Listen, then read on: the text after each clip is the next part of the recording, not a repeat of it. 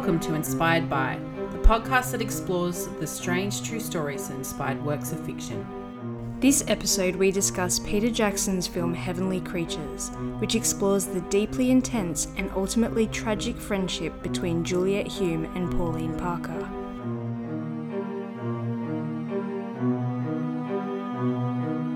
Let's roll. Okay, let's roll. Let's do it. Hi guys, and we're back again. Episode 11. Jesus, is it 11? Yes, it's Oh 11. God. That's pretty good. Yeah. We're going pretty well. Yeah. Second episode for 2019. Second episode. Second episode. I think we said Merry Christmas at the end of the first episode for the year I because we edited recorded that it out. last year. Oh, did I cut you? that out, yeah. Oh, okay. Because I'm like, this is just dated now. I know, we should have edited in a Happy New Year. Happy New Year. I mean, Yeah. it's the second one. Whatevs. Anyway, so we're back and we're sticking with the theme of female-centered movies, Yeah. for now anyway. Yeah. And so this time around, though we're also sticking with the theme of murder, inadvertently. Yeah, I think also it was wanting to move away from the States because, Yes. you know, obviously because a lot of movies are set in America, which is fine, but we wanted to move away from just doing American stories and look outside of America into other parts of the world. Yeah. Well, you know, it's kind of easy to do American films because the entertainment industry is a big part of their exports. Yeah. It's a big part of their culture.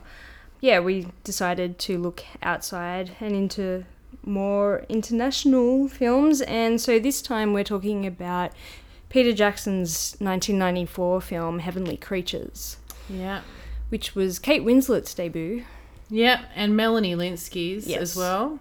who I believe is now in Big Bang Theory. I don't watch that shit, man. me But neither. yeah. But I've seen her in heaps of American shit. She's been in some terrible sitcoms. Like she was also in 2.5 Men. Oh, maybe that's what I meant. It was some shitty sitcom that I don't watch. I think it might have been 2.5 Men then. Yeah, I think you're right. But she has done she's done other movies and other things. But as people may know from previous episodes, I've said this before, but Kate Winslet is like my favourite actor. I love her in pretty much every movie she's ever been in. I'm a big fan of hers as well. I've been a fan since... don't judge me for this, guys, but I've been a fan since Titanic. I loved Titanic. I was like 13 or whatever when it came out. Titanic too. I was 13. We should do Titanic. We should. I love Titanic. Okay, so okay, we're anyway, going way off topic. we have. So I'm a massive Kate Winslet fan, and when I was going on a Kate Winslet kick about 10 years ago, or maybe about 15 years ago, so I watched this film. And so I've seen it a few times since, but I know that you've seen it a few times as well, Nat, one of your old favourites. Like, this came out in 94 and I was still in high school then. And I believe I watched this film when I was still in high school, but not at 94. I have a feeling it was more probably like 96, 97. Yeah. And I bought the film on DVD. I don't have that DVD any longer. So, yeah, I've seen this. And then my best friend and I became obsessed with the film and watched it multiple times. It was one of our film obsessions. Yeah. So I am very familiar with this one. I've probably seen it a handful of times as well. And it was definitely a film that it's definitely a film that we both love and wanted to do because we knew it was based on a true story. Yeah. But the film focuses on the friendship between Juliet Hume, who's played by Kate Winslet, and Pauline Parker, who's played by Melanie Linsky. The film is set in New Zealand, so Juliet's family moves over from England to New Zealand. Her father is a professor. He becomes a rector at the University of Canterbury. And Juliet and Pauline meet in school. And they first kind of bond over the fact that they both have had illnesses. They both were quite sick as children. So they initially bond over that and they develop into a quite intense friendship, which includes a quite vivid fantasy world. So the climax comes when Juliet's parents divorce and her father is going to move back to England, and on the way he's going to drop Juliet off with her aunt in South Africa. So basically it means that the girls will be separated and this causes them a lot of distress. And Pauline's mother, of course, won't let Pauline go with Juliet as much as they both insist on it. And so they feel like the only way to overcome that obstacle is to get rid of the obstacle, and the obstacle being Pauline's mother. So they end up killing Pauline's mother. And so that's essentially what the film is about. The film doesn't really look at the court case that follows, but we'll discuss that here. Yeah. And it's been a few years since I've seen it, and I forgot how amusing it was in parts. Just how funny there were some parts that I genuinely thought were funny. Yeah, that's true. I didn't really think about it until you said it today, and I was like, yeah, I guess so. Like, but in a sort of absurd way, Yeah. in that sort of Peter Jackson absurd fantasy way. I forgot how Peter Jackson this film is, like how how much it is definitely one of his movies. Like when you look at his earlier works, the absurd horror films that he would do, it's definitely got that absurdist kind of over the top kind of touch to it. Yeah. Well, he did this movie after Bad Taste, after Meet the Feebles. Yeah. But he'd also done Dead Alive about 2 years before as well. So he was known for horror in New Zealand and across the world because obviously Bad Taste got a cult following around the world. But he wasn't hugely known. And this was the movie that really boosted him into Hollywood because Miramax picked up this movie. And it was nominated for Oscars. Yeah. Best Screenplay, I think. So it was nominated for Best Original Screenplay. It was also featured in the Venice International Film Festival, where it won a Silver Lion Award. It gained a lot of critical praise across the board. So, yeah, it was just a really well-received film. So, yeah, and also, as we said, Kate Winslet and Melanie Lynskey, it was their breakout roles. Yep. I think Kate Winslet had done some TV. She was in a few sitcoms in Britain, so people knew who she was in Britain. And she'd grown up doing theatre and stuff like that, too. Yeah, she was a child actor, basically. Yeah. But Melanie Lynskey had only done a few school plays. She really hadn't done anything.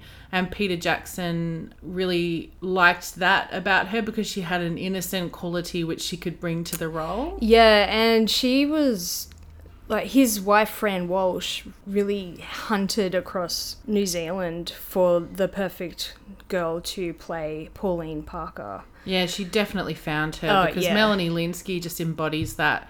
You look at a photo of Pauline Parker and Melanie Lynskey side by side and they look so similar. So she's really gotten the look down. She really was wonderful in that role. Great performances on both parts. Oh, so great. Kate Winslet was really just expressive and kind of over the top a little in some of her performances, but it suited the whole atmosphere of the film. Yeah, it was exactly what she was supposed to be like in real life. I don't know about that. There's always that creative license and lease sort of taken.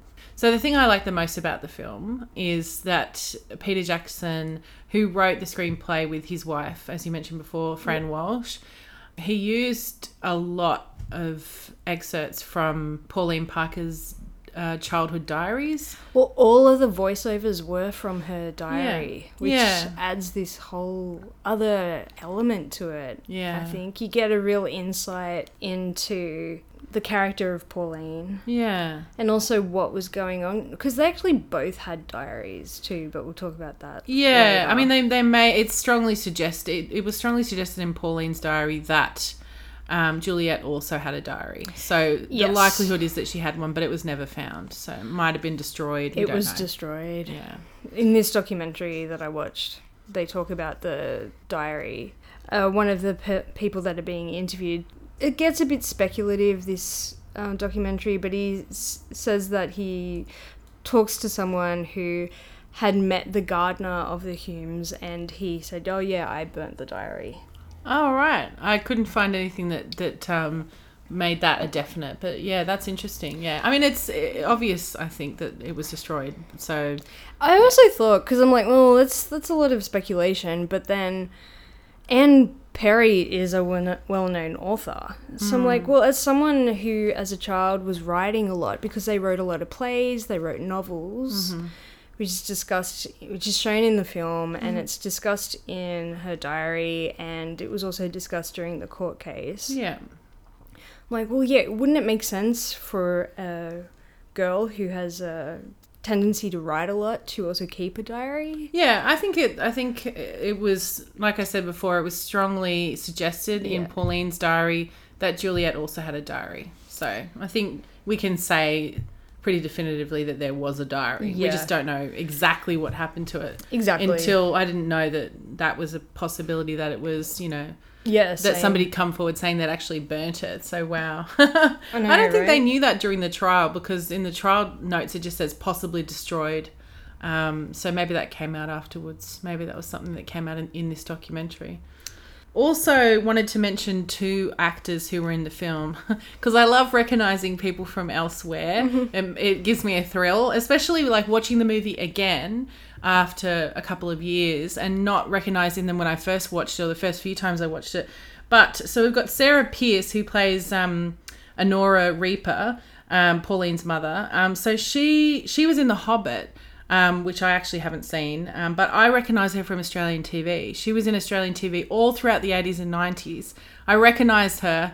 She actually lived in Australia. She did a lot of children's TV, actually. And she was in like A Country Practice and all that sort of 90s Australian TV. Yeah. So anyway, but nothing specific comes to mind that I have definitely watched obsessively, but I remember her from Australian TV in the 90s. You recognised her face. In the 80s and 90s, yeah. And so then also Clive Merrison. So Clive Merrison played Juliet's dad in the film, Dr. Henry Hume.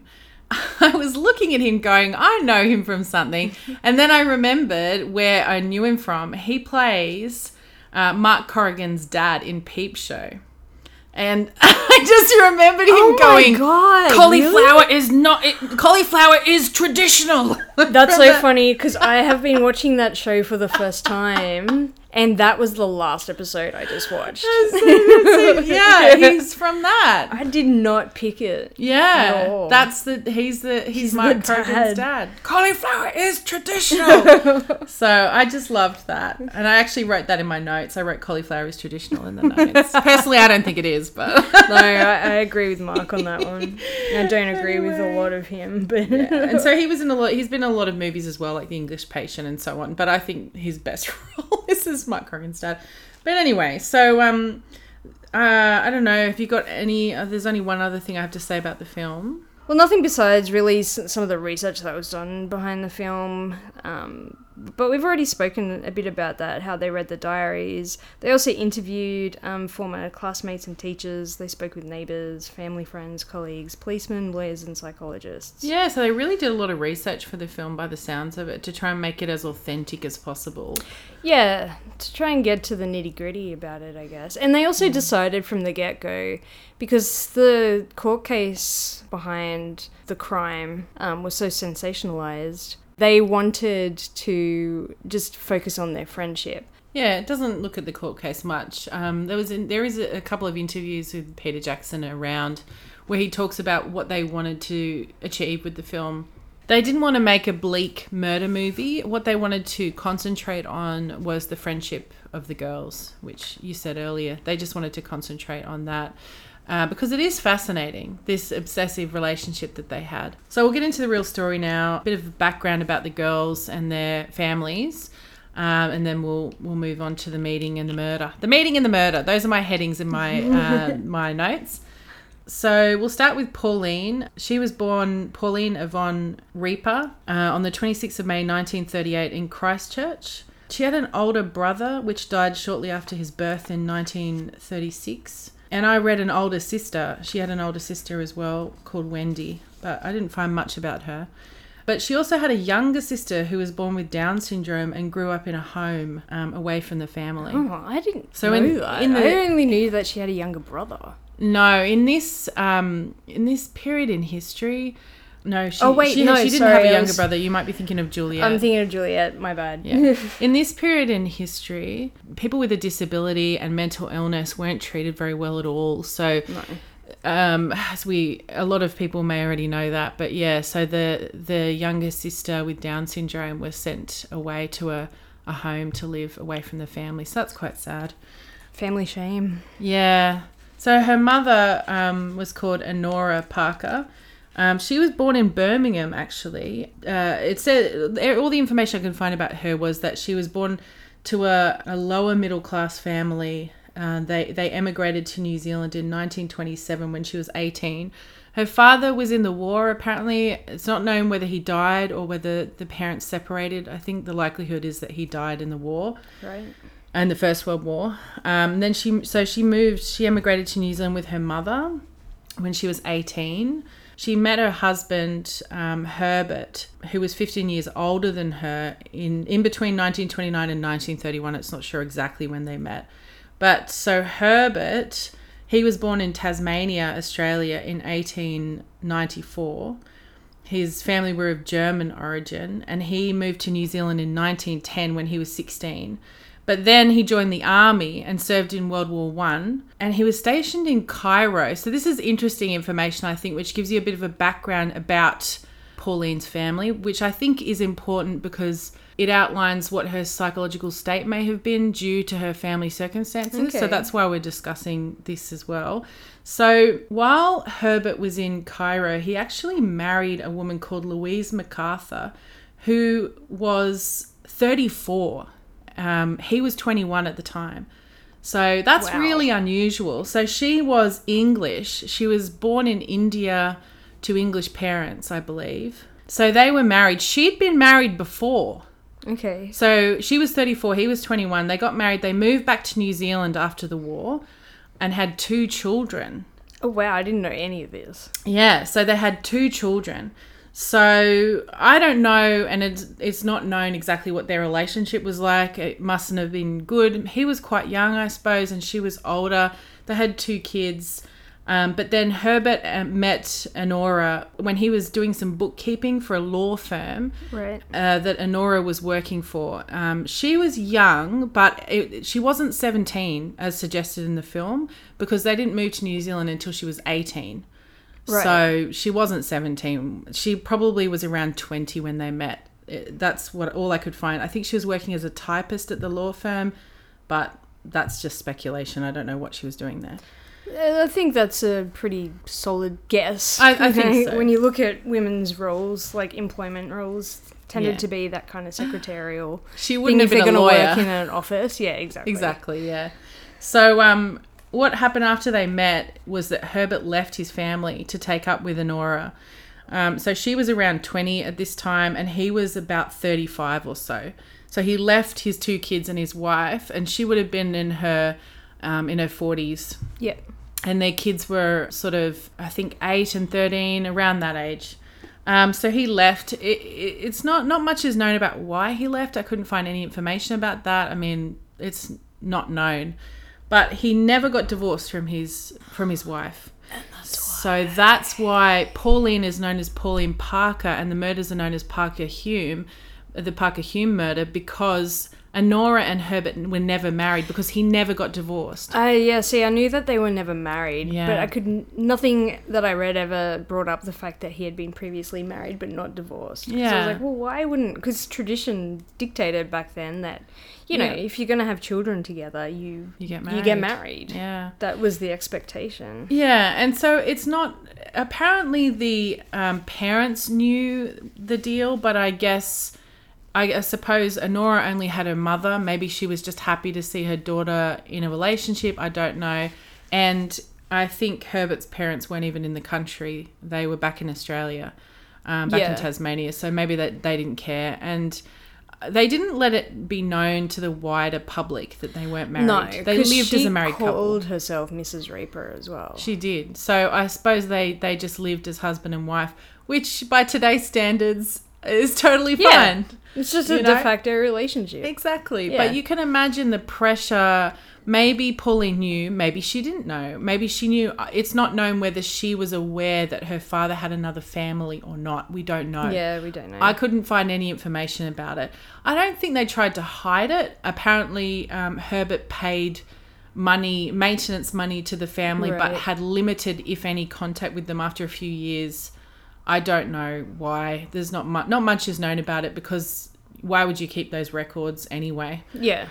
So basically, in the 50s, when all this went down, Herbert was manager of a fish shop in Christchurch called Dennis Brothers Fish Shop. It's very important to know the exact name of the fish shop where he was manager at. Yes. And Honora ran a boarding house from the family home. Yeah, which you see in the film. Yeah, so that was all true.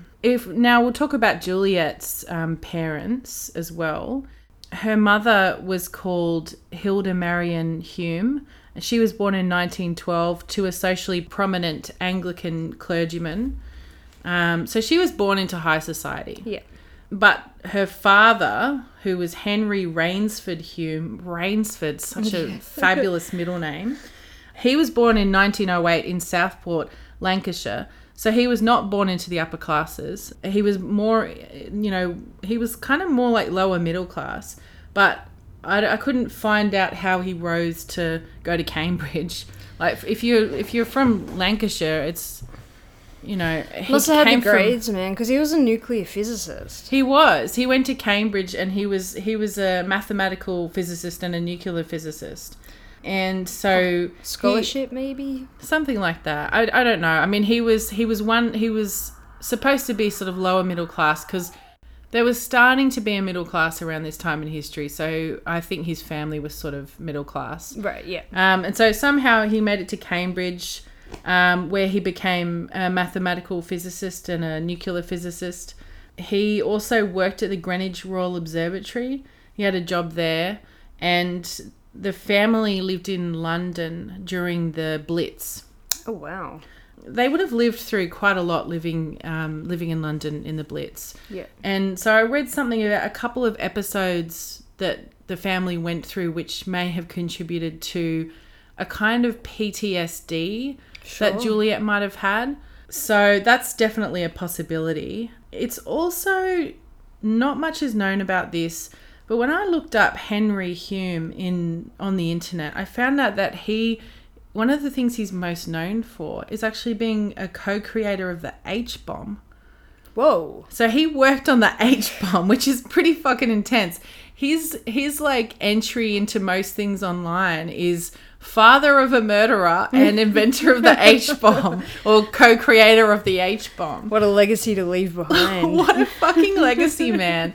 So like most of the things I read about him didn't mention that at all, but his entry in Wikipedia mentions it. A couple of other biography websites that I found about him mentioned it.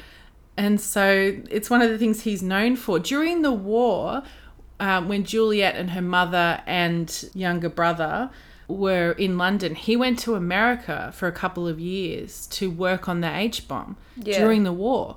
So, wow, that's fucking crazy. And so also another thing that happened was that after Jonathan was born in 1944, so this is Juliet's younger brother, Hilda got really sick, and she had like postpartum depression, and she had complications after the birth. So she was sent to convalesce with the baby, and Juliet was sent up to northern England. The timeline of when she got sick with pneumonia and subsequently was diagnosed with tuberculosis, she nearly died from pneumonia twice. And as a result of untreated pneumonia, or I guess it wasn't treated very well, it was wartime Britain, so I guess we'll forgive them. They didn't have the NHS yet, so it's okay. But yeah, she developed tuberculosis. She was really, really sick. She nearly died twice. And she was actually sent to the Bahamas to convalesce in between the ages of, I think she was 8 when she was sent there, and she was 9 when she came back. I also read somewhere that she did go to South Africa as a child as well, but then elsewhere they didn't mention South Africa. So I don't know, maybe she went there or maybe she didn't. I found conflicting information about that. Either way, she grew up with a lot of childhood illness and also a lot of separation from both her parents. Yeah, with her dad going to America, her mother being sick, her being sick, being sent out of the country away from her parents. She was constantly separated from her parents. And that's kind of touched on in the film. Like, you see that when Juliet is told by her mother that her father's going to England for a couple of months and that her mother's going to go with her. And she reacts with, well, I want to come with you too. And she just starts to break down and cry. It's like, yeah, she's distressed because she's being abandoned yet again. Oh, just over and over again. Yeah. I feel really sorry for her, actually. Her parents seemed to, I mean, it was done back then. Kids were sent away. It was pretty common back then. So I don't know. I mean, it was very common for the upper classes to send their kids to boarding school. Yeah. Not that my dad was in the upper classes, but my dad was sent to boarding school because, and his siblings were all sent to boarding school. It was just what you did back then. My dad was born in the 50s, though, not in the 30s. But, people were just sent to boarding school. Kids were sent to boarding school. That was just the norm. But anyway, but she was away for different reasons, because she was sick, because her mother was sick. So there was a lot of distress there. Also, I read a lot about her having screaming nightmares, which I think was part of the PTSD after being involved in the Blitz in the UK. So she was very young during the Blitz, but that kind of thing can psychologically scar you in ways that you don't even know about. Yeah, totally. And like for a child as well, because I've got here that she was born both Juliet and Pauline were born in 1938. Yeah. So that's just before the beginning of World War II. So yeah, which lasted for like 6 years, from 39 to 45. Yeah. So that's a long time. That's like the earliest point of her life is brought up around warfare. Yeah, I mean, and living through the Blitz, like anyone who lived through the Blitz, they didn't leave London during the Blitz. They were there because her father was working at the Royal Observatory in Greenwich. So they were right in the thick of it. Yeah. So that's pretty fucked up. You can imagine somebody having PTSD after living through that. And apparently she had these screaming nightmares. So Juliet's family moved to New Zealand in 1948 when Juliet was 13. The movie doesn't go into this, but she was actually, in the movie you kind of feel like she moves there and she goes straight to high school and meets Pauline. But that isn't actually how it happened. She went to boarding school, of course, because that's just what people did back then, in Hastings on the North Island, away from her family yet again. She's so fucked up. So she was really unhappy and like acted out heaps and wasn't doing very well at that school. So she returned to the family within a year. And then she spent the rest of her time in, I suppose, what we would call primary school at home, like doing lessons at home. Homeschooling. Yeah. And so then she started high school in 1952. She started at the private Anglican girls' school, not Christchurch Girls' High School. But then she did an IQ test and it was found that she had 170 IQ, which is pretty fucking impressive. Yep. I think we know now that IQ tests are pretty limited in their accuracy when it comes to different types of intelligence. Yeah, exactly. But, it's analysing a certain type of intelligence. Exactly. Academic intelligence only. But anyway, so she was at least highly academically intelligent. And then her parents decided to send her to a bigger school where she would be more stimulated rather than a small private girls' school. She went to Christchurch Girls' High School, which was a much bigger school. So back to Pauline. Around this time, Pauline is at the high school. Pauline also suffered from health problems, as you said, Nat. So the health problem that she had was osteomyelitis, which is an inflammation of the bones due to infection. So anything can cause that infection. It's basically just a bacteria infection inside the bones. It usually affects arms, legs, pelvis, or spine, but it can happen to any bones. Right. So I think in the movie she mentions that she says something like it turns your bones to chalk.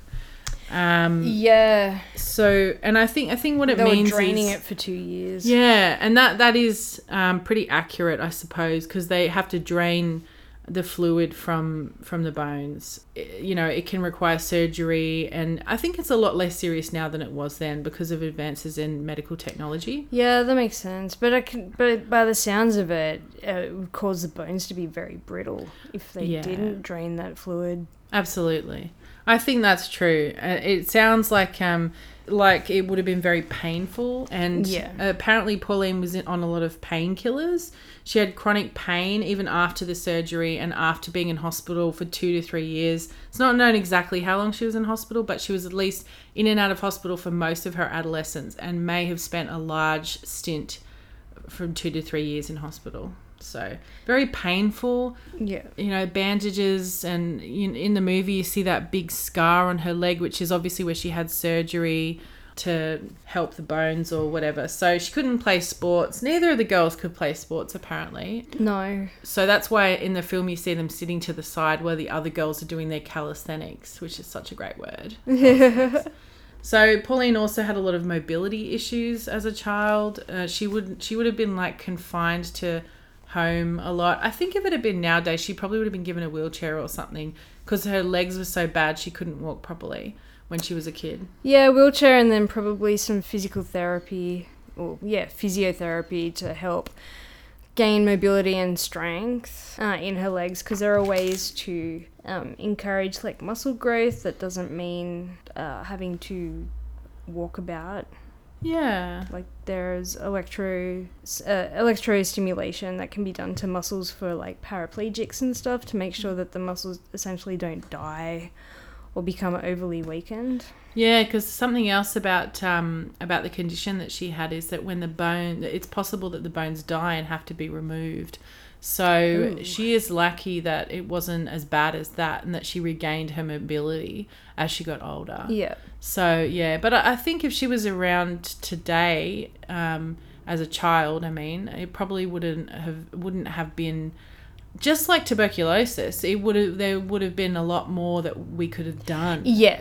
So absolutely. Yeah, so it's true to say that both girls would have been fairly scarred by what they went through medically, I think. I think so as well, and I think that's part of what drew them to each other. Well, they understood what it was like. Yeah. So to that level, I think it would have been hard, and especially for Juliet being shipped all over the fucking place. Like I can relate a little to that. I didn't have the level of illnesses that she had as a kid, but I went to like 8 or 9 different primary schools. And me too. Yeah. Hard to make connections with people when that is constantly happening. And then when you meet someone who understands what it's like to be really ill all the time, then of course there's this instant bond.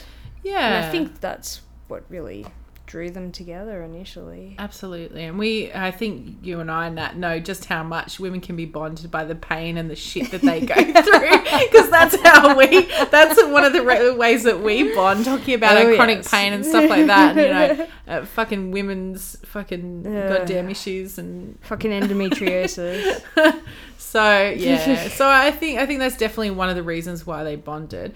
And they both, I think one of the things that I was reading about was that Juliet, one of the words used to describe her was that she was a lot more confident than Pauline. Pauline was really withdrawn, and even that high school photo, which we'll definitely post up. There's a high school photo of her. I don't think Juliet's in it. It must have been before she joined the school or something, but there's a school photo and Pauline's just got her head down. You see it in the film as well, being taken. They reenacted in the film. So good. The look that Melanie Lynskey does, which is just so spot on. Yeah, but they brought that up in this, the documentary that I watched is called Reflections of the Past. I didn't see this one. So it's available on Vimeo for anyone in Australia who's interested. You're going to need your VPN. It doesn't cost much to rent. It was like $2 American, but if you're outside of Australia and you're interested, definitely give it a watch. I can put a link up to that as well. Yeah. But they interviewed a few fellow classmates of theirs. And they said that, Pauline was always a bit like sullen and sad and just kind of withdrawn.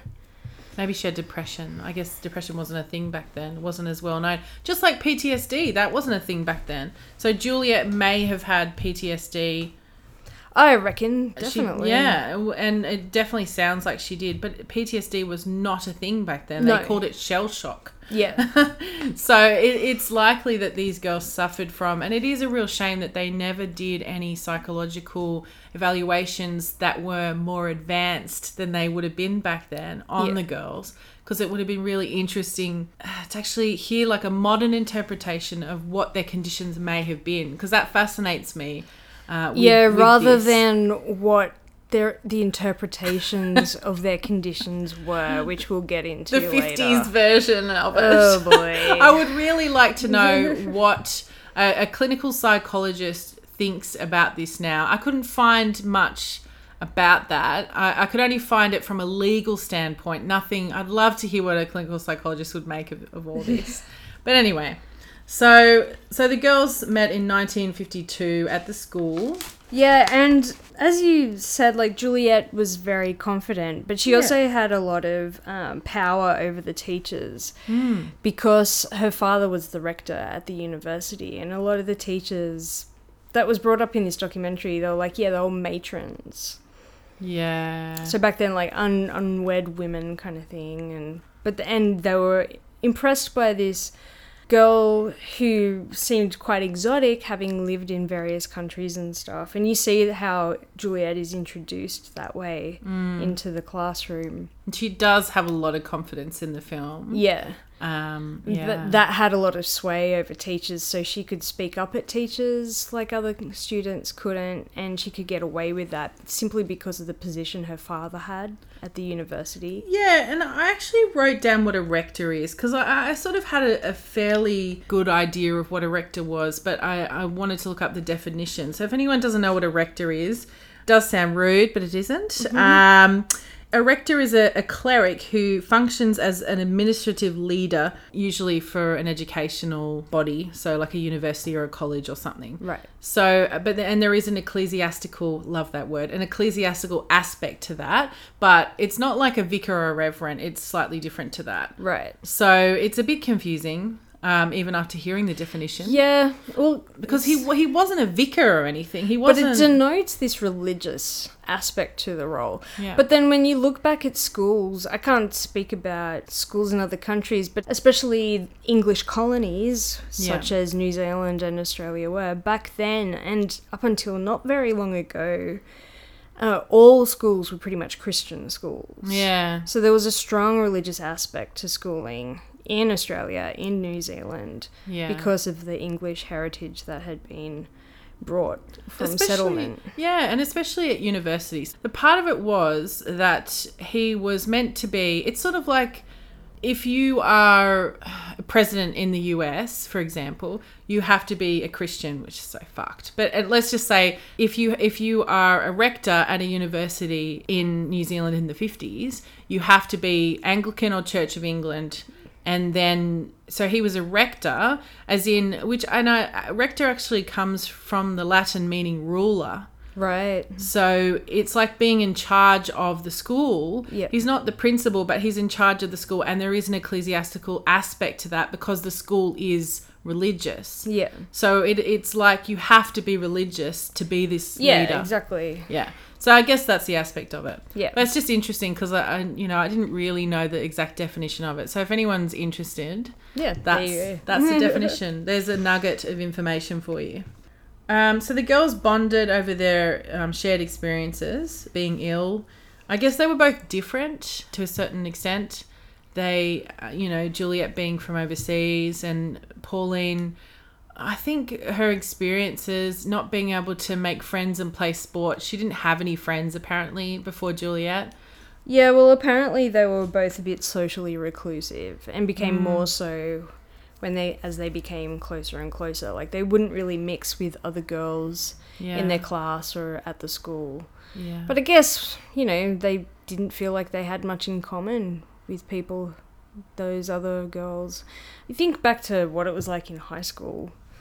Like, I didn't have a million friends. I wasn't, like, the weirdest kid in school. Well, high school was the one school where I didn't jump around to a million different schools, so it was I was in the one consistent place the whole time, and I kind of just, like, went under the radar, really. Like, no one really gave me much trouble, but I wasn't popular by any sense of the word. Yeah. Stuff like that. Like, I just seeked out people who were kind of similar to me or had similar interests. And yeah, I went to 4 different high schools, and one of the first high school I went to was Catholic and shit. Second one was Christian and shit. The third one was a girls' school and shit. And then I went to a really cool school, which was you didn't have to wear a uniform, and that was a great school. Yeah. That was a great school.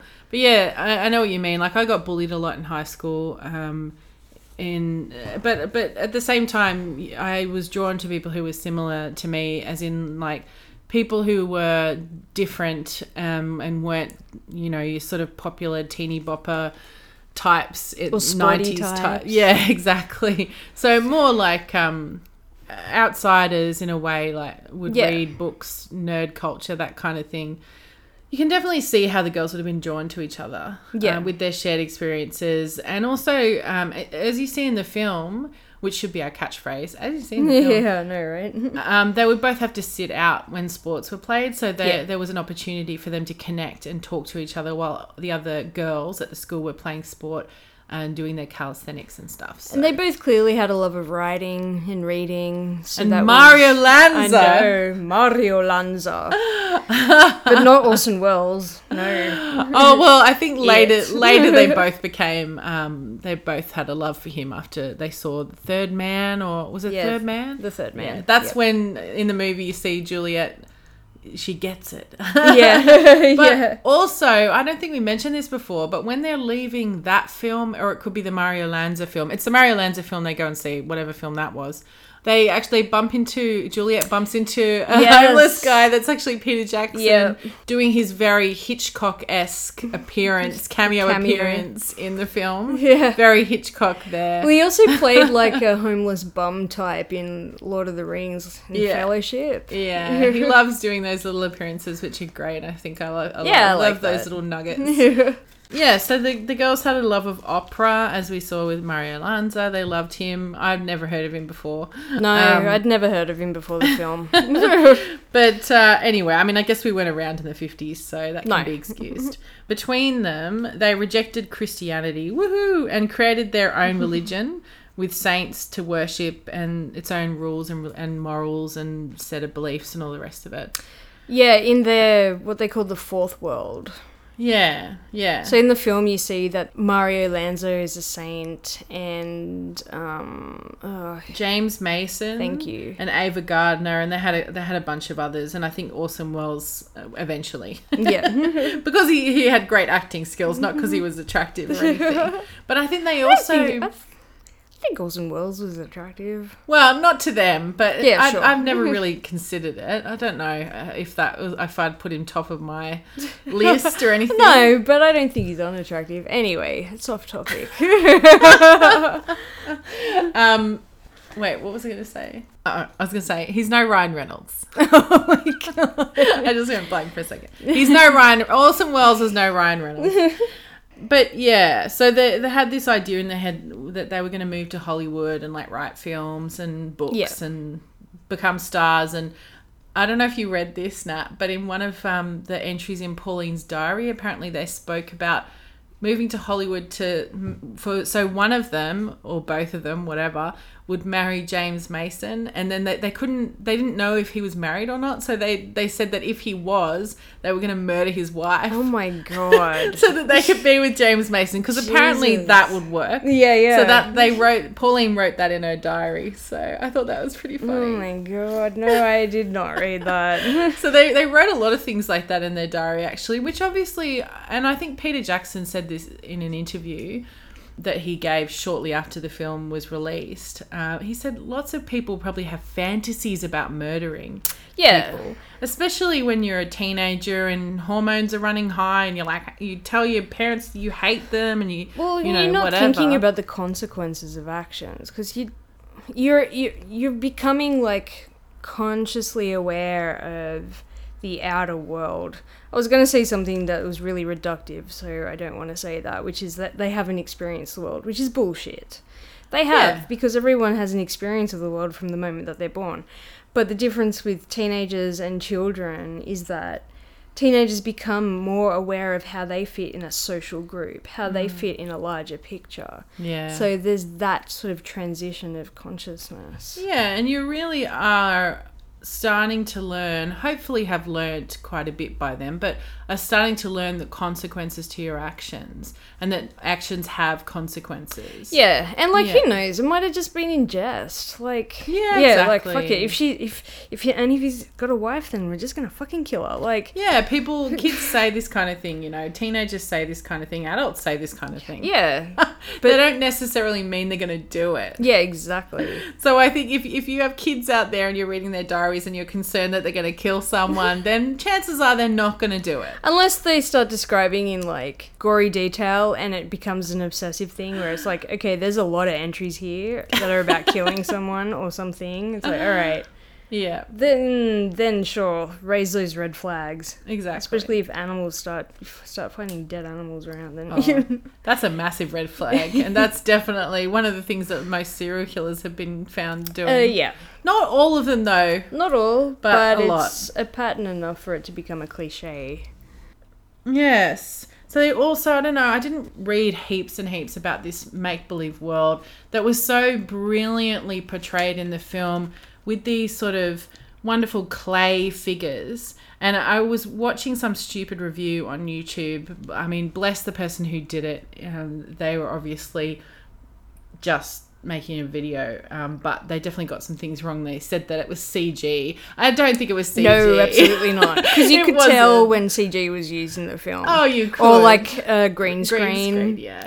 for the transition into the fourth world. It and wasn't then when CG. one got chopped in half. That was probably the only CG. But Yeah. no, those were latex costumes. Oh, they were latex. I was thinking to myself, I bet there's some kind of rubber latex situations that people are wearing, because I couldn't tell what the material was, but I was sure it wasn't CG.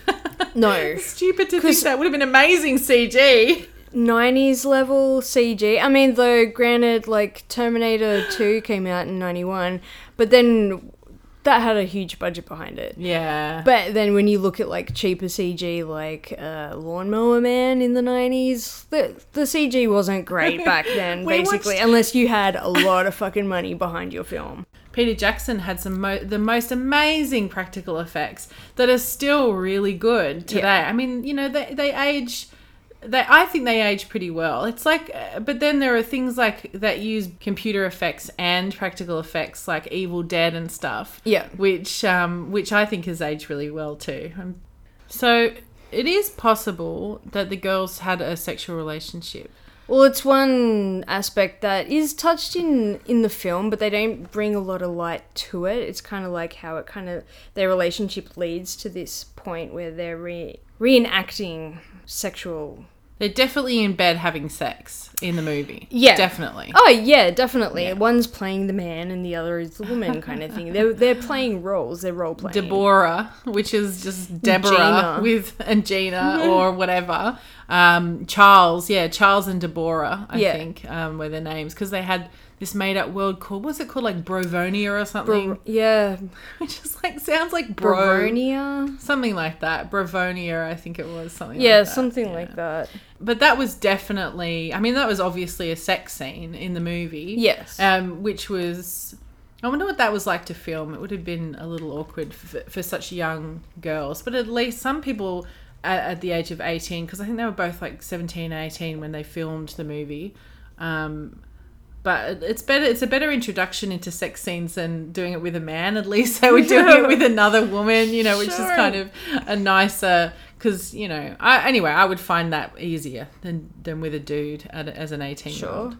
But yeah, it would have been an interesting scene to film, I think. And I think that must be why they had to get girls that were a little older doing a scene yeah, like that. absolutely. You couldn't have underage actors doing that. Yeah, You'd but you be in a whole lot of trouble. But yeah, so they were definitely over 18. Were they? No, actually, I think Melanie don't know. Linsky was 17. But anyway, so they were over the age of consent. Let's just say. Yeah, that. yeah. So Anyway, Yeah. so a large part of the sensationalism around the trial was the lesbian aspect, inverted commas, lesbian aspect to their relationship. And I only use the lesbian in inverted commas because, as what was brought up in this documentary, the term lesbian wasn't commonly known or used. It wasn't in the zeitgeist. No. A lot of the classmates, when this had come out in the papers and stuff, this lesbianism, they were looking it up in the dictionary and they were asking their parents what it meant, and nobody knew what it meant. Yeah. Around this time in history, homosexuality was not only illegal, but it was seen as a mental illness. Yes, and that was a big part of the defense. Yeah. In the case, was that they were mentally unwell, that they were insane, and that was proven in the fact that they were lesbians. And so this documentary really brought up an interesting point of how it really demonized homosexuality and lesbianism in New Zealand at the time.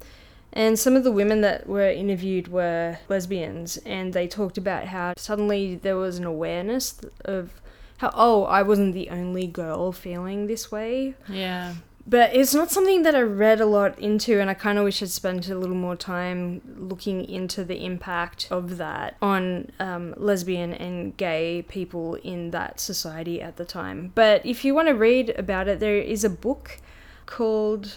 I don't remember what it's called at the moment. It's mentioned in this documentary. The two writers are featured in this documentary, and I'll put a link up. I saw that it's available on like Amazon and stuff like that. Well, there is a very thick book that was written about the case called So Brilliantly Clever. I don't know if that's the one you're referring to. No, it's... So Brilliantly Clever is another book. I'm actually currently reading the book. It's written in a very weird way. It's written like the whole thing's a fiction. It's written like a novel, which I was not expecting. I was expecting it to be like a case study because it's written by a law professor. Yep. But So Brilliantly Clever is... that line was taken from Pauline's diary. Yep. And it's how the girls described themselves as so brilliantly clever. So it's a good read. I'm probably about a quarter of a way through it at the moment. It's a really thick book. The book that I was talking about before was called Parker and Hume, A Lesbian View. So it's written by two New Zealand scholars and written from a feminist/lesbian perspective. So if anyone's interested. Yeah, I think that would definitely be interesting. I mean, when you think about New Zealand society in the 50s, there was only roughly 2 million people living in New Zealand in the 1950s. So it was still quite a small country. Yeah. And I think quite conservative, being that the society was still heavily influenced by being colonised by Britain. There's a lot of similarities between New Zealand and Australia simply because of that. We are the southern colonies. From my perspective and my opinion is that there is a likelihood that there was a sexual relationship between the girls. I do think it is a likelihood, and one that seems to have been acknowledged both in the trial and by the media after the trial.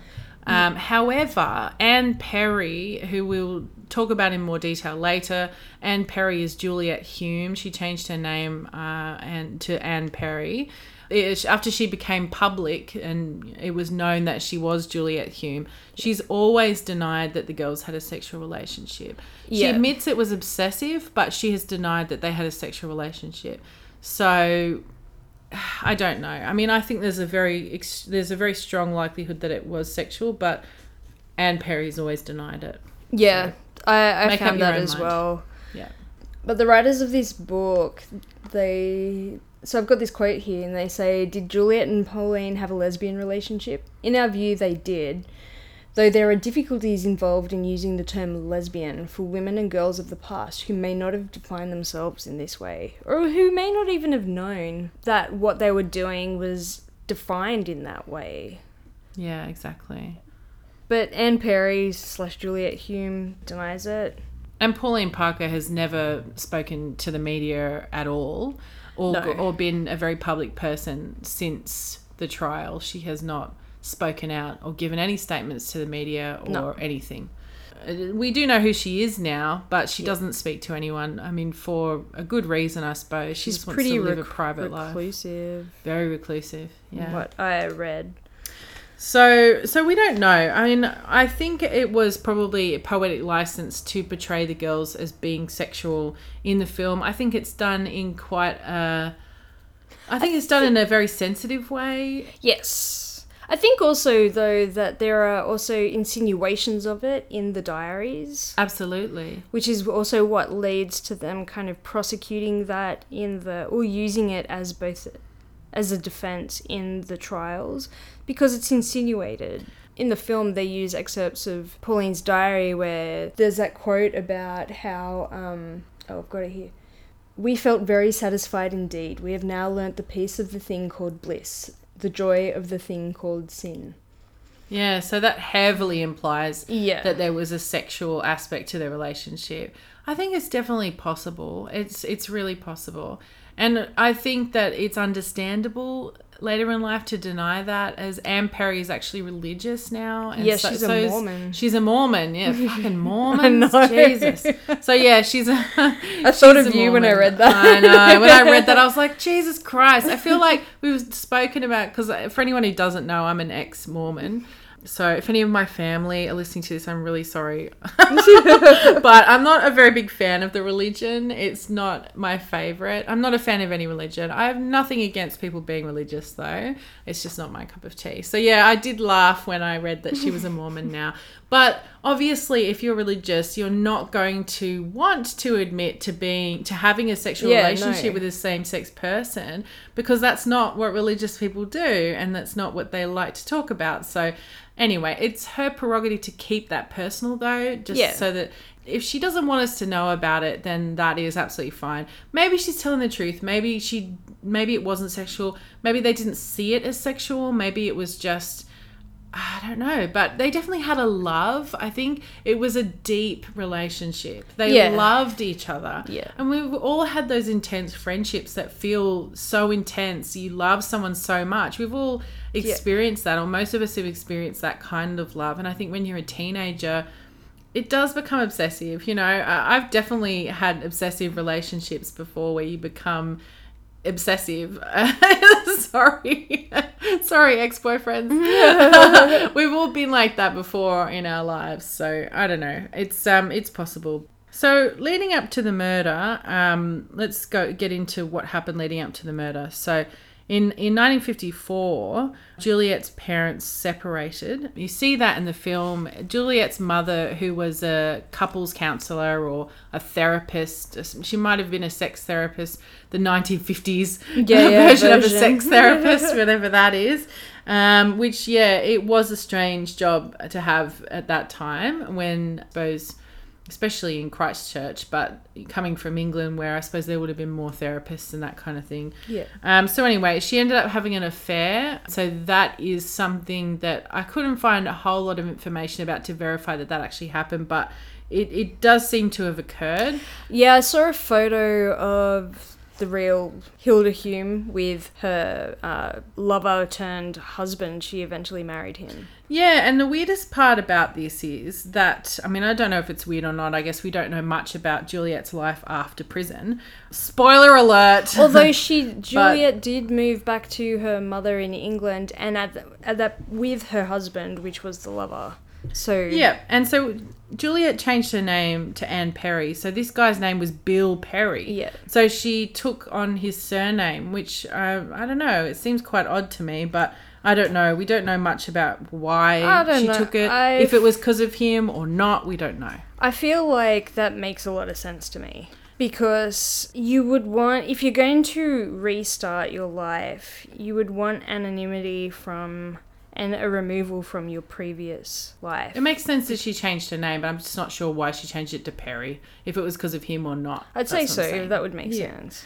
Around this time, Juliet had been sent to a convalescent home, and you see that in the film. Yeah. Because she had a bout of tuberculosis. I don't know if it's possible to have a bout of it, but she had respiratory issues, and so she was sent to the convalescent home for a couple of months. She was away for a good long while. A sanitarium, yeah.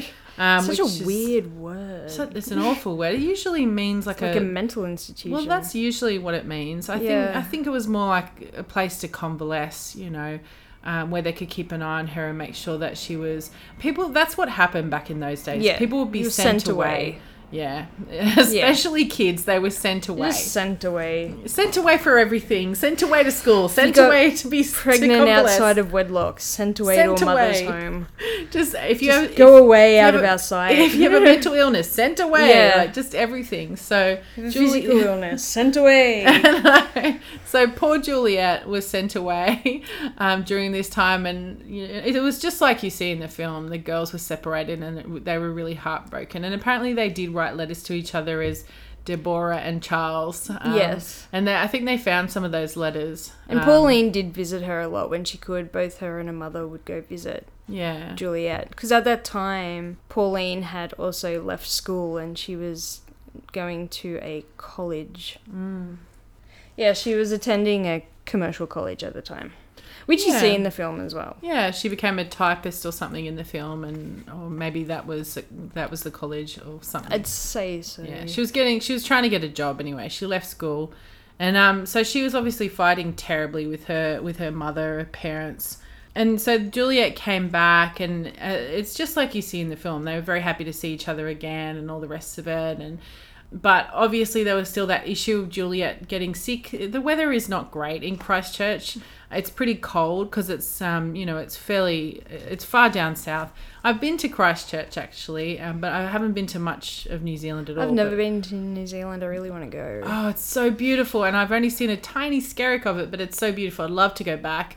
But yeah, Christchurch is stunningly beautiful.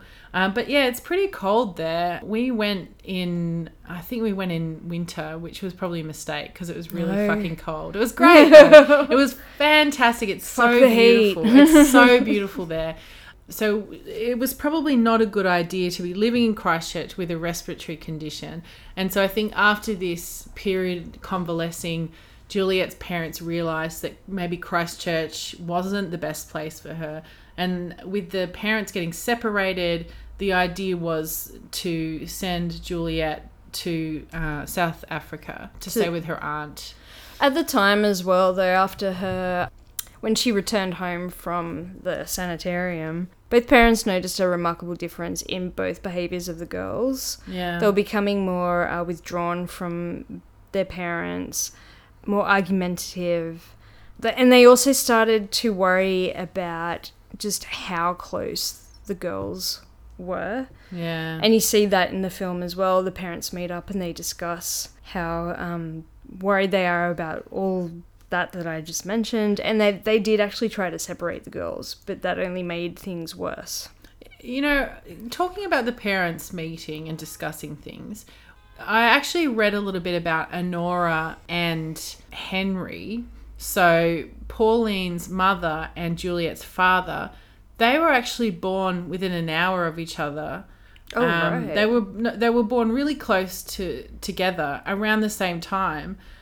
So I don't know. And one of the websites I was looking at just discussed how weird it was that they were now living really close together, but were born on the other side of the world. On the other side of the world, yeah. So so I think they would have discussed how unhealthy they thought the relationship was becoming.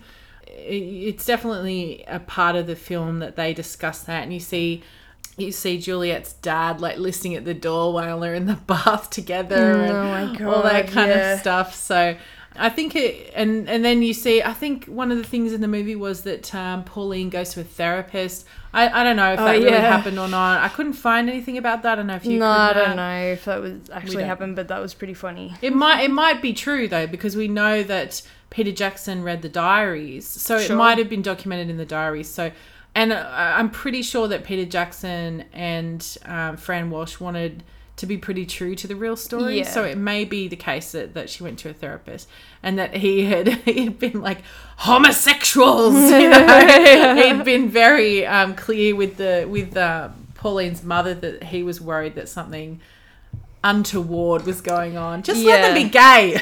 Who cares? No, it's mental illness and we need to eradicate it. Yeah. Oh, God. I think if they had their friendship today, it probably would have been fine, and they would have been absolutely fine. Hopefully. I mean, depending on where they lived. But I think by today's standards, their friendship and... in an accepting, households, Yeah. it wouldn't have really been made a fuss over. There's more of a chance of it being accepted today. Let's just say that. Because Yeah. I'm not saying it's not easy for LGBTIQ people Oh, no, today. no, Quite the no. opposite. But it's definitely not as difficult as it would have been in the 50s, in 1950s. It's a less hostile environment. And that's not to say that there isn't still hostility. We've got Yeah. a long way to go still. For sure. But we've also come a long way since then. Yeah. So we don't know. Maybe it would be accepted today, but certainly in 1950s New Zealand, it was not acceptable. But who's to say that that's even what was occurring? We don't know.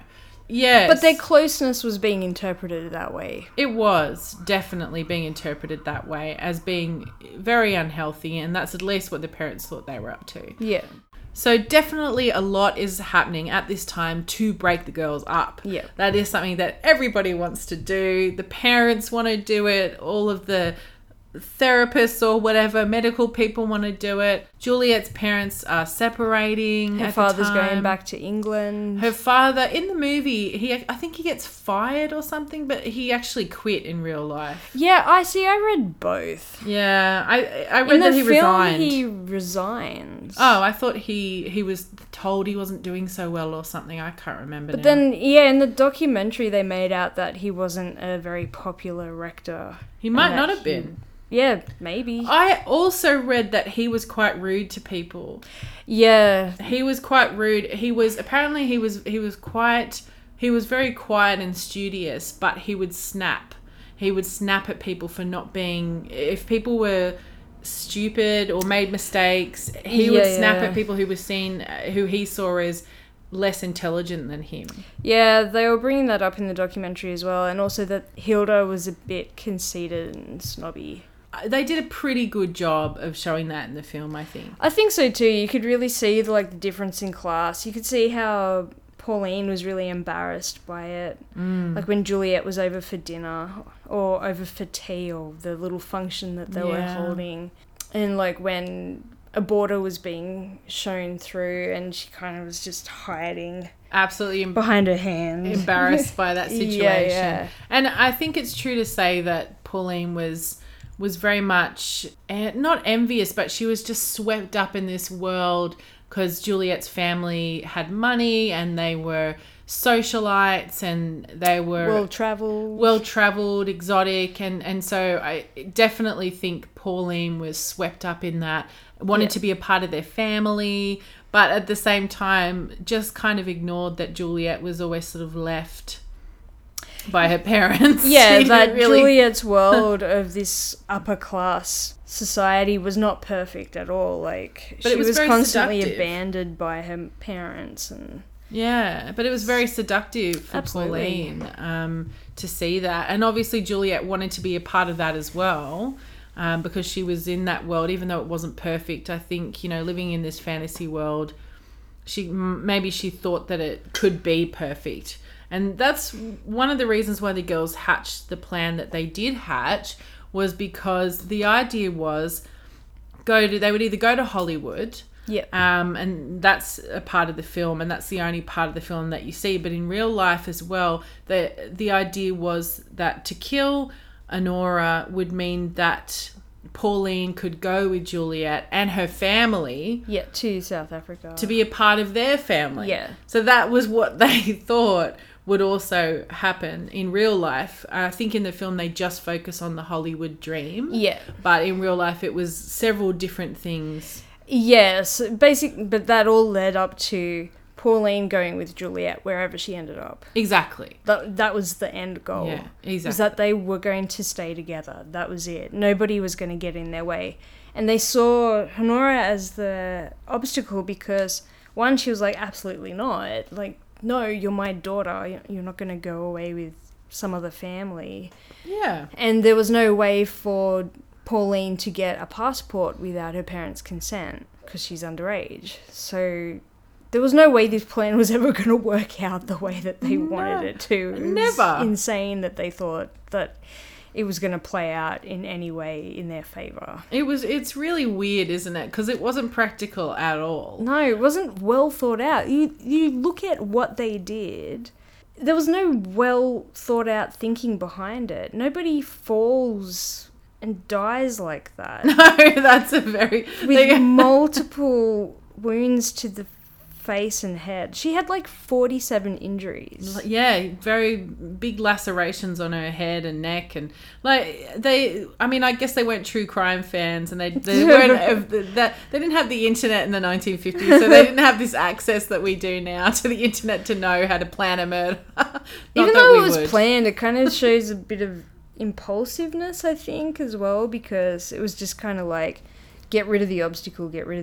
Like, they made a decision to use a brick instead of a sandbag, and they knew they were going to put it in the stocking. It was definitely premeditated. There's nothing denying that. But there was no thinking behind it. There was definitely no logic behind it, for sure. There was no practicality, no logic. And so it was planned over at least a couple of days, if not weeks. I have a couple of excerpts from Pauline's diary, which, again, it's part of the script of the film, so anyone can get these. But I just thought I'd read them out because it's interesting. So 2 nights before the murder occurred, Pauline wrote in her diary the following. We discussed our plans for moitering mother and made them a little clearer. Peculiarly enough, I have no qualms of conscience. Or is it peculiar enough? We are so mad. Yeah, I've written the same thing.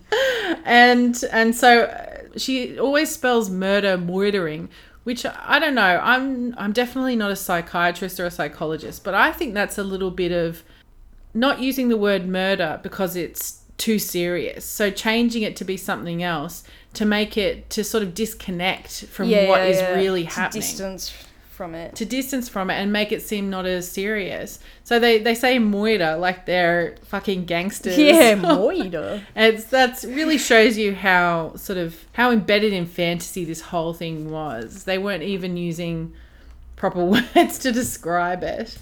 And did you want to read the other? You've probably got the same quote as me, the second quote. And again, this is also in the film, so... Deborah rang and we decided to use a brick in a stocking rather than a sandbag. We discussed the moiter fully. I feel very keyed up as if I was planning a surprise party. So the next time I write in my diary, Mother will be dead. How odd, yet how pleasing. What a strange thing to write in your diary. Just bizarre. Well, yeah, it's pretty fascinating, I think. It is. It really gives you an insight into Pauline's mind. But the fact, Pauline's the only one that we have a lot of the insight from, but Juliet was in on it too, so there's no discluding her from that as well. Like, Anne Perry is I feel like she's rather dismissive about her role. I think she is too. Like, she acts as if she was just helping out a friend. And she didn't want her to kill herself, which is bullshit. I read a few accounts of Pauline vomiting a lot and losing a lot of weight rather quickly, so that's disordered eating behaviour. Around the time when there was a lot of this, like, Juliet was moving, they're going to be split, that kind of thing. Okay. So I think, and you see that Pauline mentions a lot in that part in the film about, which is taken from her diary, about thoughts of committing suicide and that kind of thing. Yeah. But I feel like when Anne Perry talks about that, she really puts a distance on how entwined she actually was. I think so. With this. And you could argue that that's how she's coping as an adult, coping with what she did. Sure. And when you see her interviewed about it, and there are a couple of interviews out there if anyone's interested with Anne Perry or Juliet Hume, and she does seem like she's really disconnected from it. Like, she's almost like she's talking about someone else. She talks with very little emotion about what happened. Yeah, I found that too. Very, very little regret comes forth in her discussions about what happened, I think. Yeah. And she'll say the words, but it's not emotive at all. No. So I find that a bit disturbing, but I also understand that might be just how she's chosen to cope with what happened. Well, yeah, like, otherwise what is she going to do? Like, sit there and torture herself every day over it? But, I just find taking her account of it, I'm like, I don't know. You just seem to dismiss it a little too much Yeah. for it to sit for your account to sit so comfortably. Like, she didn't have much involvement. Yeah. And that she was more distanced from it. Like, I don't think so, because there's always accounts in... When Pauline's writing about this, it's always we. And when you see how worried the parents were about how close they were and how reclusive they were to anyone else, and that kind of... They were obsessive and obsessed with each other. They were in each other's worlds so much where, you know, the thought of being separated was torture. Yeah, and I don't think that you can just say that it was one of their ideas. I think they hatched the plan together. They spoke about it together, and that is clear from Pauline's diary. And from the fact that Juliet eventually admitted that she also struck Honora. Yeah. She assisted. She did eventually admit that. And so what happened was on the 22nd of June, 1954... there was a plan for the girls, for Honora to take the girls to Victoria Park, which is in the Port Hills just south of Christchurch, still in Christchurch, but just south of the main centre of Christchurch. Yeah, and this was like a farewell dinner because Juliet's family were locked in to leave on the 3rd of July. Yeah, so this was like a last hurrah, a trip that they were going to take the girls together, and obviously being... so young, a parent needed to go with them, and they asked if Honora could come with them. Oh, yeah, totally. And I think it was a gesture. Yeah. But it was a way to... into the spider's web. I think so, but it was also... The girls were told that they could spend some time together before they left, because I think the parents did feel sorry for them, and they thought, well, they're going to be apart soon anyway. How little did they know about what was coming, otherwise they never would have allowed it. So the idea was the girls would go up with Honora into, they'd have a bit of a picnic and a hike or whatever. I think they went to the idea was to go to a little tea shop. There's a little tea shop near the park, and just like they did in the film, they go and they have some tea and scones and whatever you have, sandwiches, whatever you have at a little tea shop. And this part of Christchurch is really beautiful. I've never been to Victoria Park, but we drove through this area in the hills just south of the city, and it's so beautiful. It's near where the gondola ride is, if anyone knows Christchurch at all. I don't know it very well, but there's a gondola ride in these hills on the other side of the highway, not on the Victoria Park side, on the other side. And it's really beautiful. You see it when they're on the bus going through. You can see some of the countryside, and it's really stunning. So it's very like woody, very lots of trees. It's quite a mild. It's very temperate around Christchurch. So it's like pine trees and shit like that. Yeah. It actually, when we went there, it reminded Martin said that it reminded him a lot of Sweden. Actually. Yeah, that makes sense. Yeah, so it's quite temperate. If you look up Victoria Park, there's some really spooky pictures of Victoria Park from this era. And I've seen some like stupid excerpts from documentaries. You found a whole documentary. I could only find a few excerpts from ones of people like going to where they thought the murder was and being like, this is where it happened. Oh, God. I hate things like that. I hate those videos. It's like, just because you're there, like my boyfriend watches that kind of shit all the time on YouTube. You don't even know that that's exactly we don't know exactly where it happened. But anyway, so it happened. Always got the worst narration. Oh, no. Because it's, the situation isn't dramatic enough. So you just got to add to the drama with your crappy narration. And incidental music. Like, we don't know how to feel about a murder already without incidental music. So apparently they went for a walk down a pathway into a wooded area within the park. It's about 130 metres down. I don't know. That sounds about right. Who cares? I read 130 metres down. I got somewhere else. I got different. Oh. I got 350 metres. Oh, it doesn't matter. Anyway, but you see all this in the film because it was all shot there. Yeah, and it's quite a long scene, that one, when they're walking down into the forest, because the anticipation is quite huge, because you know what's coming. Everyone knows what's coming. Everyone who's watching the movie. You see it at the beginning of the film. They show a little bit from it, and you have an idea of what's going to happen. If you know anything about the story, you know what's coming. So there's a lot of anticipation, a lot of build up in that scene. And I think they did it quite well. They did it really sensitively. which is not like Peter Jackson at all, but No. this is a different subject matter because Yeah. it's real life, true crime. Yep. So he didn't show a lot of blood, guts and gore. No, He it was didn't. more insinuated and Yeah. suggested. The impact of that, I find, is way more impactful than showing everything. Absolutely. Because every time I watch this film Yeah. and it gets to that point, I just feel I know what's coming and I feel my body tense, and the sound of the brick on the head always just gets me. Oh, it's horrible. stuff. And the screaming. The mother screaming like she didn't know what was coming. No. She didn't know what had happened at first and was really shocked. And, you know, I think that was done really well in the film. Yeah. And we know that Peter Jackson is a fan of Hitchcock. So I think when it came to this movie, he must have taken a bit of Hitchcock, you know, because Hitchcock never needed to show blood and gore, or lots of blood and gore. He did show some, obviously, but he didn't need to show the whole act. No. For it to be impactful. And definitely in this movie, you definitely get a sense of what's happened without having to see the whole business. Yeah, I mean, because you see Yeah. the blood on Honora's face, so you know that. But even before then, you see Pauline get the weapon ready. Well, Juliet gets it from near the house, and she puts it in. Yeah, in her handbag. But Yeah. on the scene on the path, you see her get it, and you see her like swing it, but you don't see it strike. Ooh, But you don't need to. yeah. You can see it in your head. That's the thing. Yeah, like you Yeah. know from that action and then the sound, like you know what's happening without being shown too much. And I find that to be a way more effective use of editing than some films. It just seems to be the go these days with a lot of horror, is like you show everything. And for me, that loses any effect.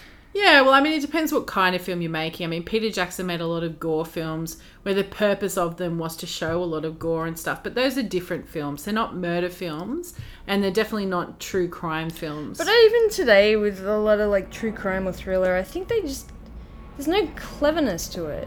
Yeah. They want to show you all the torture and stuff, and it's like you can't tell someone what's terrifying. You have to play on their sense of their own sense of terror. Yeah, true. And so the less you show, but the more you insinuate or suggest, then the more effective that is. Yeah, I mean, it's just like Psycho is a great example. I'm a big Hitchcock fan as well. And you didn't need to show the knife going in No. to the body in Psycho. You just needed to see the blood going down the drain, and you knew what was happening. Yeah. You knew, and there was a picture in your mind. You could feel it, you know, in your body. You could feel it because you knew exactly what was happening. And Hitchcock did a great job at that kind of thing. And I think that might have, because I've read that Peter Jackson was a big Hitchcock fan, very influenced by some of his films. So I'm pretty sure that might have been one of the ideas here. But also in order to be sensitive to the material, the true life occurrence, I think they wanted to be very sensitive to it. And they didn't actually shoot it exactly where it happened. They were going to, and I read that when they came to the spot, which I've read a lot about different spots, like where murders have occurred and the temperature drops and it just gets really silent, and they're like, this is too creepy and eerie, and so they just went a bit further down the path to actually shoot it. Yeah, especially having known what had occurred there, because maybe they wouldn't, if they didn't know. Or I don't believe in ghosts or anything, because I've never seen a ghost. I've never had any experiences that can be explained by ghosts, so that's just me personally. I don't really believe in that. I think it's true that there can, if you know what's happened somewhere, that you can have a sense of that in an area, and you know, if you know about a murder or something horrible that's happened, it can definitely play on your imagination. I kind of feel like after being to certain places, and there's no science to back this up, so this is a little airy-fairy and whatever, and if you don't agree, that's fine. But I've been in several places where I feel like certain events leave a residue, and that's what you kind of pick up on. Like, people talk about the temperature dropping in Auschwitz, and that, you know, there's just a different sense and feel, and whether you're aware of it or not, I feel like there's a residue of that trauma left behind. Yeah, that's probably true. I mean, it is true to say that anyone going to Auschwitz knows what happened there. Yeah. So part of it is obviously their own imagination, their own mind thinking about what occurred there. But yeah, it's one of those things. So yeah, as we said, Pauline had the brick in the stocking in her bag, and she took it out, and she was the one who started bludgeoning Honora. Poor Honora. I mean, she didn't know this was coming at all. You would never even guess. I mean, No, of course not. So you're not going to suspect that your child and childhood friend is going to murder you? Your own child. I mean, it's so fucked up. It really is. Like, I think this is one reason why it became so sensationalized, because it's really incredible. Yeah. It's really unbelievable and incredible that this happened. It's just freaky as shit. And interesting that for the few days leading up, like, both girls were being particularly nice to her. Yeah. Because they knew what they were going to do to her. Like in the film, offering her the scone or crumpet or whatever it was. Treat yourself, Mum. Yeah, treat yourself. It's the last treat you're going to have because we're going to kill you. Awful. Like we said, I think at first Juliet denied having been part of the actual physical act of murdering her. But she eventually... We'll get to that, though, because what happened afterwards... So once Honora's been beaten several times, they run back to the tea shop. Pauline's the first one to speak, and she exclaims that Mother's fallen and hit in her head, and, she's hurt. Yeah. So it was one of the men that worked at the store who found Honora, and then of course the police were called. Juliet's father was also called, and he picked the girls up and took them back to Ilam, which was the house that they were staying at. And then the police officer who found Honora knew immediately that she had been attacked. Yeah, I mean, she was found with multiple lacerations to her face and her head, and she had marks on her fingers, which they believe she might have put her hand up to her face to cover her face. Which is a common injury for people who have been attacked about the face. Also, facial injuries tend to denote a personal association with the attacker. Yeah. So the body was found... I've got here that the body was found 350 metres along a pathway from the kiosk. She was actually lying on her back. Her head was battered. She was facing slightly down the hill. She had about 45 injuries, mainly about the head and face. Awful. The bloodstained brick was laying beside her head, and on a nearby grassy bank, they found the stocking. So that's how they knew straight away. I mean, from the injuries and finding the weapon, I mean, it's not exactly hard to figure out it was murder. Exactly. You know? And the fact also that when the girls returned to the kiosk, they had blood all over them. Yeah. And Juliet apparently was obsessing about she wanted to get the blood off. She was just hysterical about that. Yeah. And I wonder how they felt after it had happened. Like, did they regret? I mean, what would have been their mind state after it happened? Who knows, man? I mean, but they carried on with it, and they hit her 45 times. That's really extreme. That's not just attempting to do this. That is really not half-assed. That's commitment to the murder. Yeah. It's really fucked up. Yeah.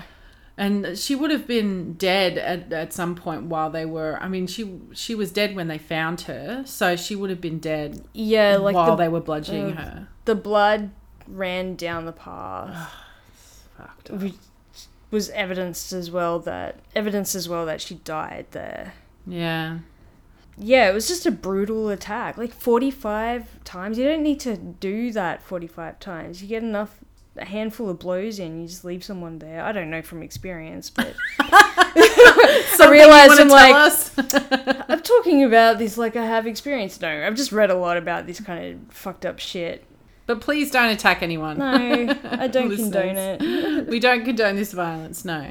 It's really messed up. After that, I had to listen to some comedy podcasts after watching and reading all this shit this morning. Oh, I've been listening to and watching so much true crime stuff recently. It gets a bit overwhelming after a while, doesn't it? I can't do it anymore. Yeah. So after the police found the body, I believe they went and they searched the Parker Reaper residence. And that's where they found Pauline's diaries. The police did also interview the girls the same day. It was about 8 o'clock that night. I think they stuck to their story at first, which was that she had Yes. fallen, and then that very soon fell apart. Yeah, so Pauline was questioned first, and I wrote down what she actually said, Okay. her accounts of the events. So she said, "We were walking up the track having been at the bottom. I was leading and Mother and Deborah were behind me. Mother Still calling her Deborah. Deborah. Jesus Christ. Mother suddenly slipped and fell. She twisted sideways and hit her head on a rock or something. She seemed to keep tossing up and down and hitting her head." So basically she was saying that she'd hit her head and then she was convulsing and just kept smacking her head on this rock. Mm. And then when asked about the stocking, she said, "We didn't take Mother's stocking off. I was wearing sockettes. I had an old stocking in my bag. I used it to wipe up the blood." And so, yeah, initially, she didn't change her story at all. Juliet backed up the story of Mrs. Parker falling and hitting her head. And then Senior Detective Brown interviewed Pauline again because he just didn't believe her. Because it doesn't make any fucking sense unless she was an epileptic. But even then... Yeah. It's not consistent with the injuries. No. So, yeah, eventually she admitted to hitting her mother, that she'd decided to do it a few days prior, and she stated that Juliet had not known about it. But in the documentary, they said that came up because Juliet changed her story 3 times. So initially she said that she wasn't even there. There are witnesses. And so then Pauline changed her story to cover for Juliet. But then Juliet changed her story again and she was like, "Oh no, I was there, but I'd walked away. And then I heard arguing behind me and turned around and saw Honora in a squatting position. And then Pauline hit her. And then by the time she reached Pauline, Honora was dead." So trying to save herself, really. Yeah, making herself an accessory. Yeah. And then in her last statement, she said, "No, I hit Honora as well. I participated." And it's interesting because when you see, like we were saying before, when you see Anne Perry talk about it, she says she helped somebody kill their mother. Yeah. That's what she says. And in this interview I saw with her on YouTube, she said they were talking about her being an accessory. Yeah. It's no, you're not an accessory. You participated. It's like being a co-author, or a co-host, like we are. Yeah. You're a co-murderer.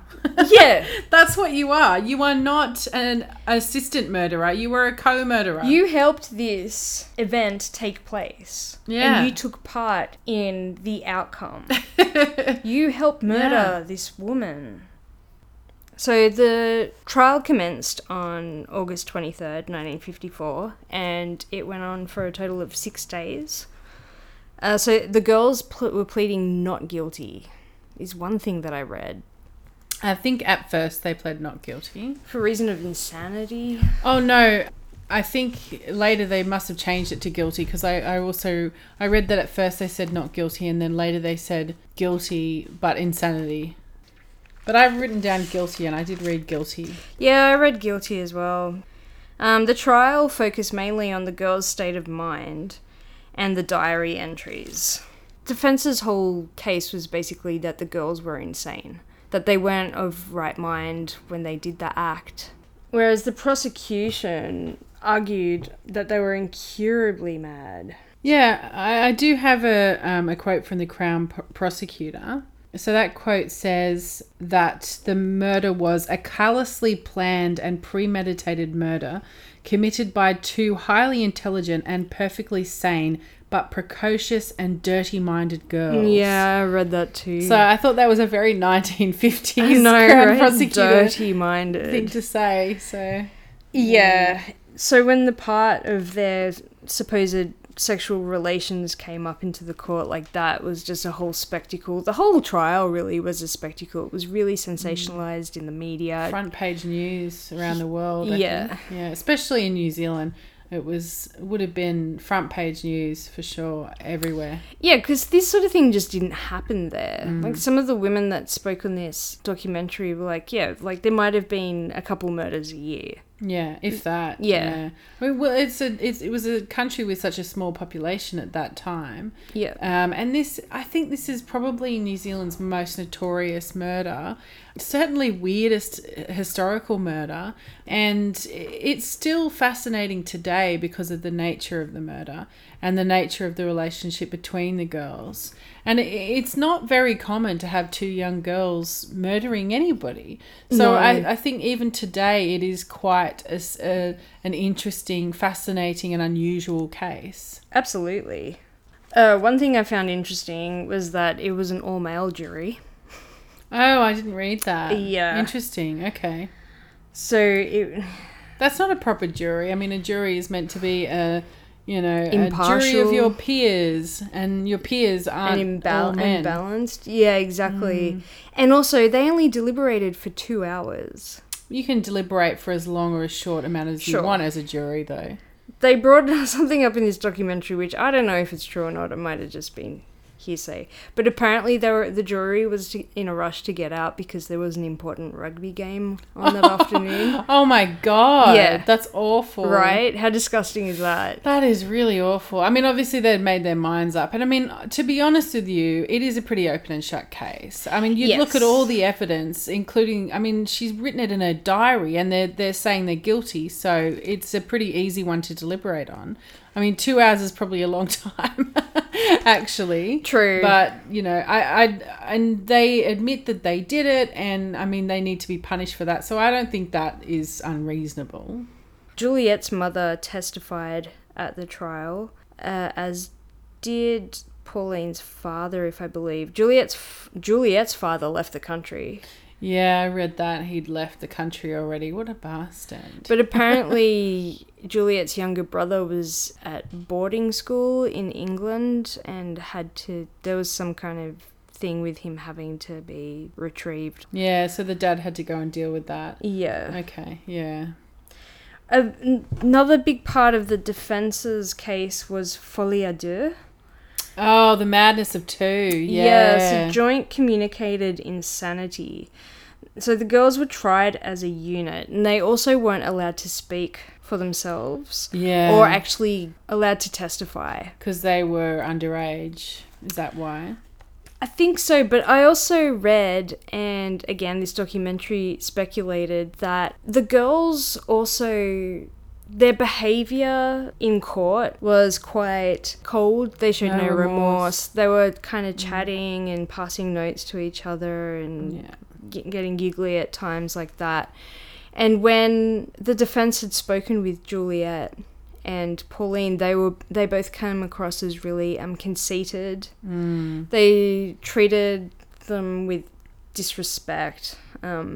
Well, if Pauline's They were journal, really rude. if Pauline's journal is anything to go by, they certainly had tickets on themselves, calling themselves so brilliantly clever and always saying. I think there was one quote from the film, which is from Pauline's diary, where it's like, we're so good, and it must be sad to be anybody else who isn't us because we're so wonderful and so intelligent. And I think also he made a point of mentioning in the film that like, this fourth world that they could travel to twice a year on the spiritual days, this religion that they came up with. Only 10 people in the world have this ability to go to the fourth world. Like they thought of themselves as being wonderful. And superior. Superior, exactly, to everybody else. But because of that conceit, because of how they projected that and presented that, the defence felt like they weren't going to help their case at all by testifying. Yeah, if anything, they were going to make the jury turn off them even more. They wouldn't want them to speak, even if they could or were allowed to. They wouldn't want them to speak. Probably a pretty good idea, I'd say, to not have them speak. And so, of course, because of the nature of their relationship, they thought they were lesbians, and then the whole issue of it being a mental illness was used as a defense. The jury, however, rejected the defense's assertion of insanity. Yeah, because the madness of two, I think that had only at that time had only been used once before. I think in an American case where there were two young boys who killed a younger boy. I can't remember the story. Something in Loeb. Anyway, it's been mentioned a few times when reading about this case because there are some similarities. I think maybe we'll link to it when we post this up. But it was rejected then, Madness of Two, and it was rejected during the Parker Hume trial as well because it's not.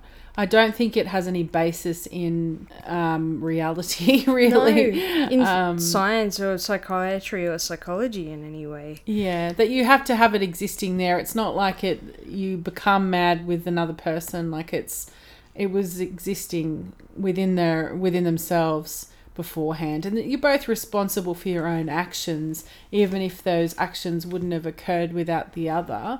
You are definitely responsible for your individual actions and thoughts and plans. And so those were the big three. It was the Folie à Deux, Insanity, and Pauline's Diary. But the jury, after 2 hours of deliberation, judged the girls as guilty, and at the time New Zealand did have corporal punishment, so the death penalty was in place, but because they were underage, they couldn't be sentenced to death. So instead they were detained at Her Majesty's pleasure in separate institutions for around 5 years. Juliet was sent to Mount Hume, Pauline in Arahata. Sorry if I'm pronouncing that incorrectly. Yeah. I think they both served about 5.5 years. Yeah, it was over 5 years for each. Yeah. Juliet was released 2 weeks before Pauline and was sent directly to her mother in England. And Pauline was held back deliberately. Well, here's a bit of contention, because part of their sentencing was that detainment, and then several sources say that part of the conditions of their release was also that they were never to meet again. But then we also read that was not actually true. So I don't know. In more sources that I came across, that specification of that they could never meet again came up. Yeah, but I know that at the end of the movie, it says that comes up in the writing, and when Peter Jackson is interviewed, he talks about it as well as being a condition of their release, and also in the documentary and in an article from like 1989 that I read. So this has been floating around for a while. Yeah, but I did read it in quite a few sources actually, that it's not true, and also why would they say that if it couldn't ever be policed? Because how do you police that? Like, especially decades later now. How could you possibly police that? You can't arrest somebody for, in another country for. That's not it can't be something that you can enforce. So it seems like it's a bit of a silly thing for them to have said. But maybe it was either an offhand comment when they were released, or maybe it was something they said. I don't know. Who knows? But yeah, it's not verified as to whether that was actually something they said as a condition of their release. But it's certainly a sort of romantic. In the cinematic sense of the word, a romantic, like how they talk about illness as being romantic. It's sort of a romantic idea that two people should be told they could never meet again by the court, by the judge. Well, it's like a tragic love story. Yeah, and what's even more fascinating about this is where they are now. So as we've spoken about, Juliet Hume changed her name to Anne Perry. After the murder, she moved back to England, but then she spent some time in America. Yeah. She moved back to England and became a crime writer. So she's actually a crime writer, which is, she writes about murders and stuff like that, which is a bit creepy. But yeah, so now she lives in Scotland. Pauline Parker also ended up moving around. She moved to Britain and eventually also settled in Scotland, which is super weird and freaky. She has like a horse riding school. Yeah, and I don't know if you came across this, Nat, but there was some sensationalistic news story that I came across where a dude bought Hillary Nathan, Pauline Parker's house that she had built or she'd done some renovations on or something. And she'd done some painting in the house. And there are all these fucking weird murals that she painted. No, I never saw that. Oh my goodness, it's weird as fuck. So, okay, so first of all, Hillary Nathan has never ever done any media since the murder. No, she won't speak about it. She won't speak about it, and it's only come out like quite recently who she is. You know, I think people should respect her privacy. She doesn't owe anything to anyone. Anne Perry chooses to speak about the murder, and that's absolutely fine as well. But Hillary Nathan or Pauline doesn't want to talk about it, and I think people should respect her privacy. But it was just really fascinating because some of these murals, and I don't know if she really did paint them or not. It could just be bullshit. Who knows? But some of these murals are like two girls in a cauldron with fire behind them, and then like two girls split by... Oh no, I'm sorry, I've just looked them up on my phone. They were in the documentary. Oh yeah, okay, well then it must be verified in that case. But maybe we'll post some pictures up of them because they are really freaky murals that kind of depict almost they're just really freaky. So we'll post some pictures up. I don't know if they're freaky, but it kind of shows that fantasy world, for Pauline at least, never really left her. I mean, I think they're freaky if you know about the murder. For sure. They're freaky as in they're odd and they're unusual. And if you know about the murder, I mean, to me, I think they're freaky because, you know, it just shows you that it's still on her mind. That's the one I was thinking of, these two girls with fire. I thought they were in a cauldron, but they're not. With fire in front of like them. They are, though, in a cauldron of fire. Almost, yeah. And so, yeah, I think they're quite fascinating. I wonder if she knew that they would become public knowledge when she sold the house. Maybe she didn't know that people knew who she was then, so they would just sort of go unnoticed. When the movie was released and became popular, that's when Anne Perry decided to start giving some interviews. She decided to come out rather than be hunted down, basically. So it was her taking control of that aspect of the situation. Yeah. Which I think is, you know, fine. That's probably... It's her prerogative to do that. And like we said, there's a couple of interviews out there with her, so it's definitely an interesting one to go and listen to what she has to say about it. And people are fascinated by the fact that she's a crime writer now. And I think in one of the interviews I was listening to, she was like, well, I write about murder because it's just one of those things that stories are about. You know, stories centered around a crime are just interesting. So she just chose to write about that because it's interesting, which is fair enough, I suppose. Which is fair enough. And like maybe it's a way for her to try and kind of come to terms with and understand her experience with that. Maybe, yeah. Because she's done it. She can write from her own experiences. We definitely recommend watching this movie. Absolutely. Yeah, it's a really good film, and you know, nothing about it is anything other than wonderful. So go and watch it. Read about the murder because it is fascinating. Look at those murals. We'll post a link to that. Yeah, we'll share those. Yeah. But yeah, if you've enjoyed any of Peter Jackson's work, then you'll definitely enjoy this. There's a really interesting use of like lighting and colour in it as well. All the performances across the board are fantastic. Yeah, and if you're a Kate Winslet fan as well and you want to see her first film, which is how I first watched this movie, being a Kate Winslet fan, it's definitely one to watch because she is just fantastic in it, as is Melanie Lynskey as well. Not that she's been in 2.5 Men is a step behind, but that's just our opinion. But, you know, everyone needs a job, right? Yeah, you got to pay the bills. And there's nothing to say that she can't be in 2.5 Men and be a wonderful actor in 2.5 Men. Yeah, exactly. Which I'm sure she was. Somebody needs to be. I know, right? Anyway. Because, fuck. Anyway, so thanks for joining us again, guys. Thank you. Hope you enjoyed it. Yeah, look forward to seeing you on the next one. We don't know what that is yet. No, but, so we're continuing to keep them as a surprise. Yeah. For the moment. Yeah. But yeah, we'll see you all soon. Okay, bye. Bye.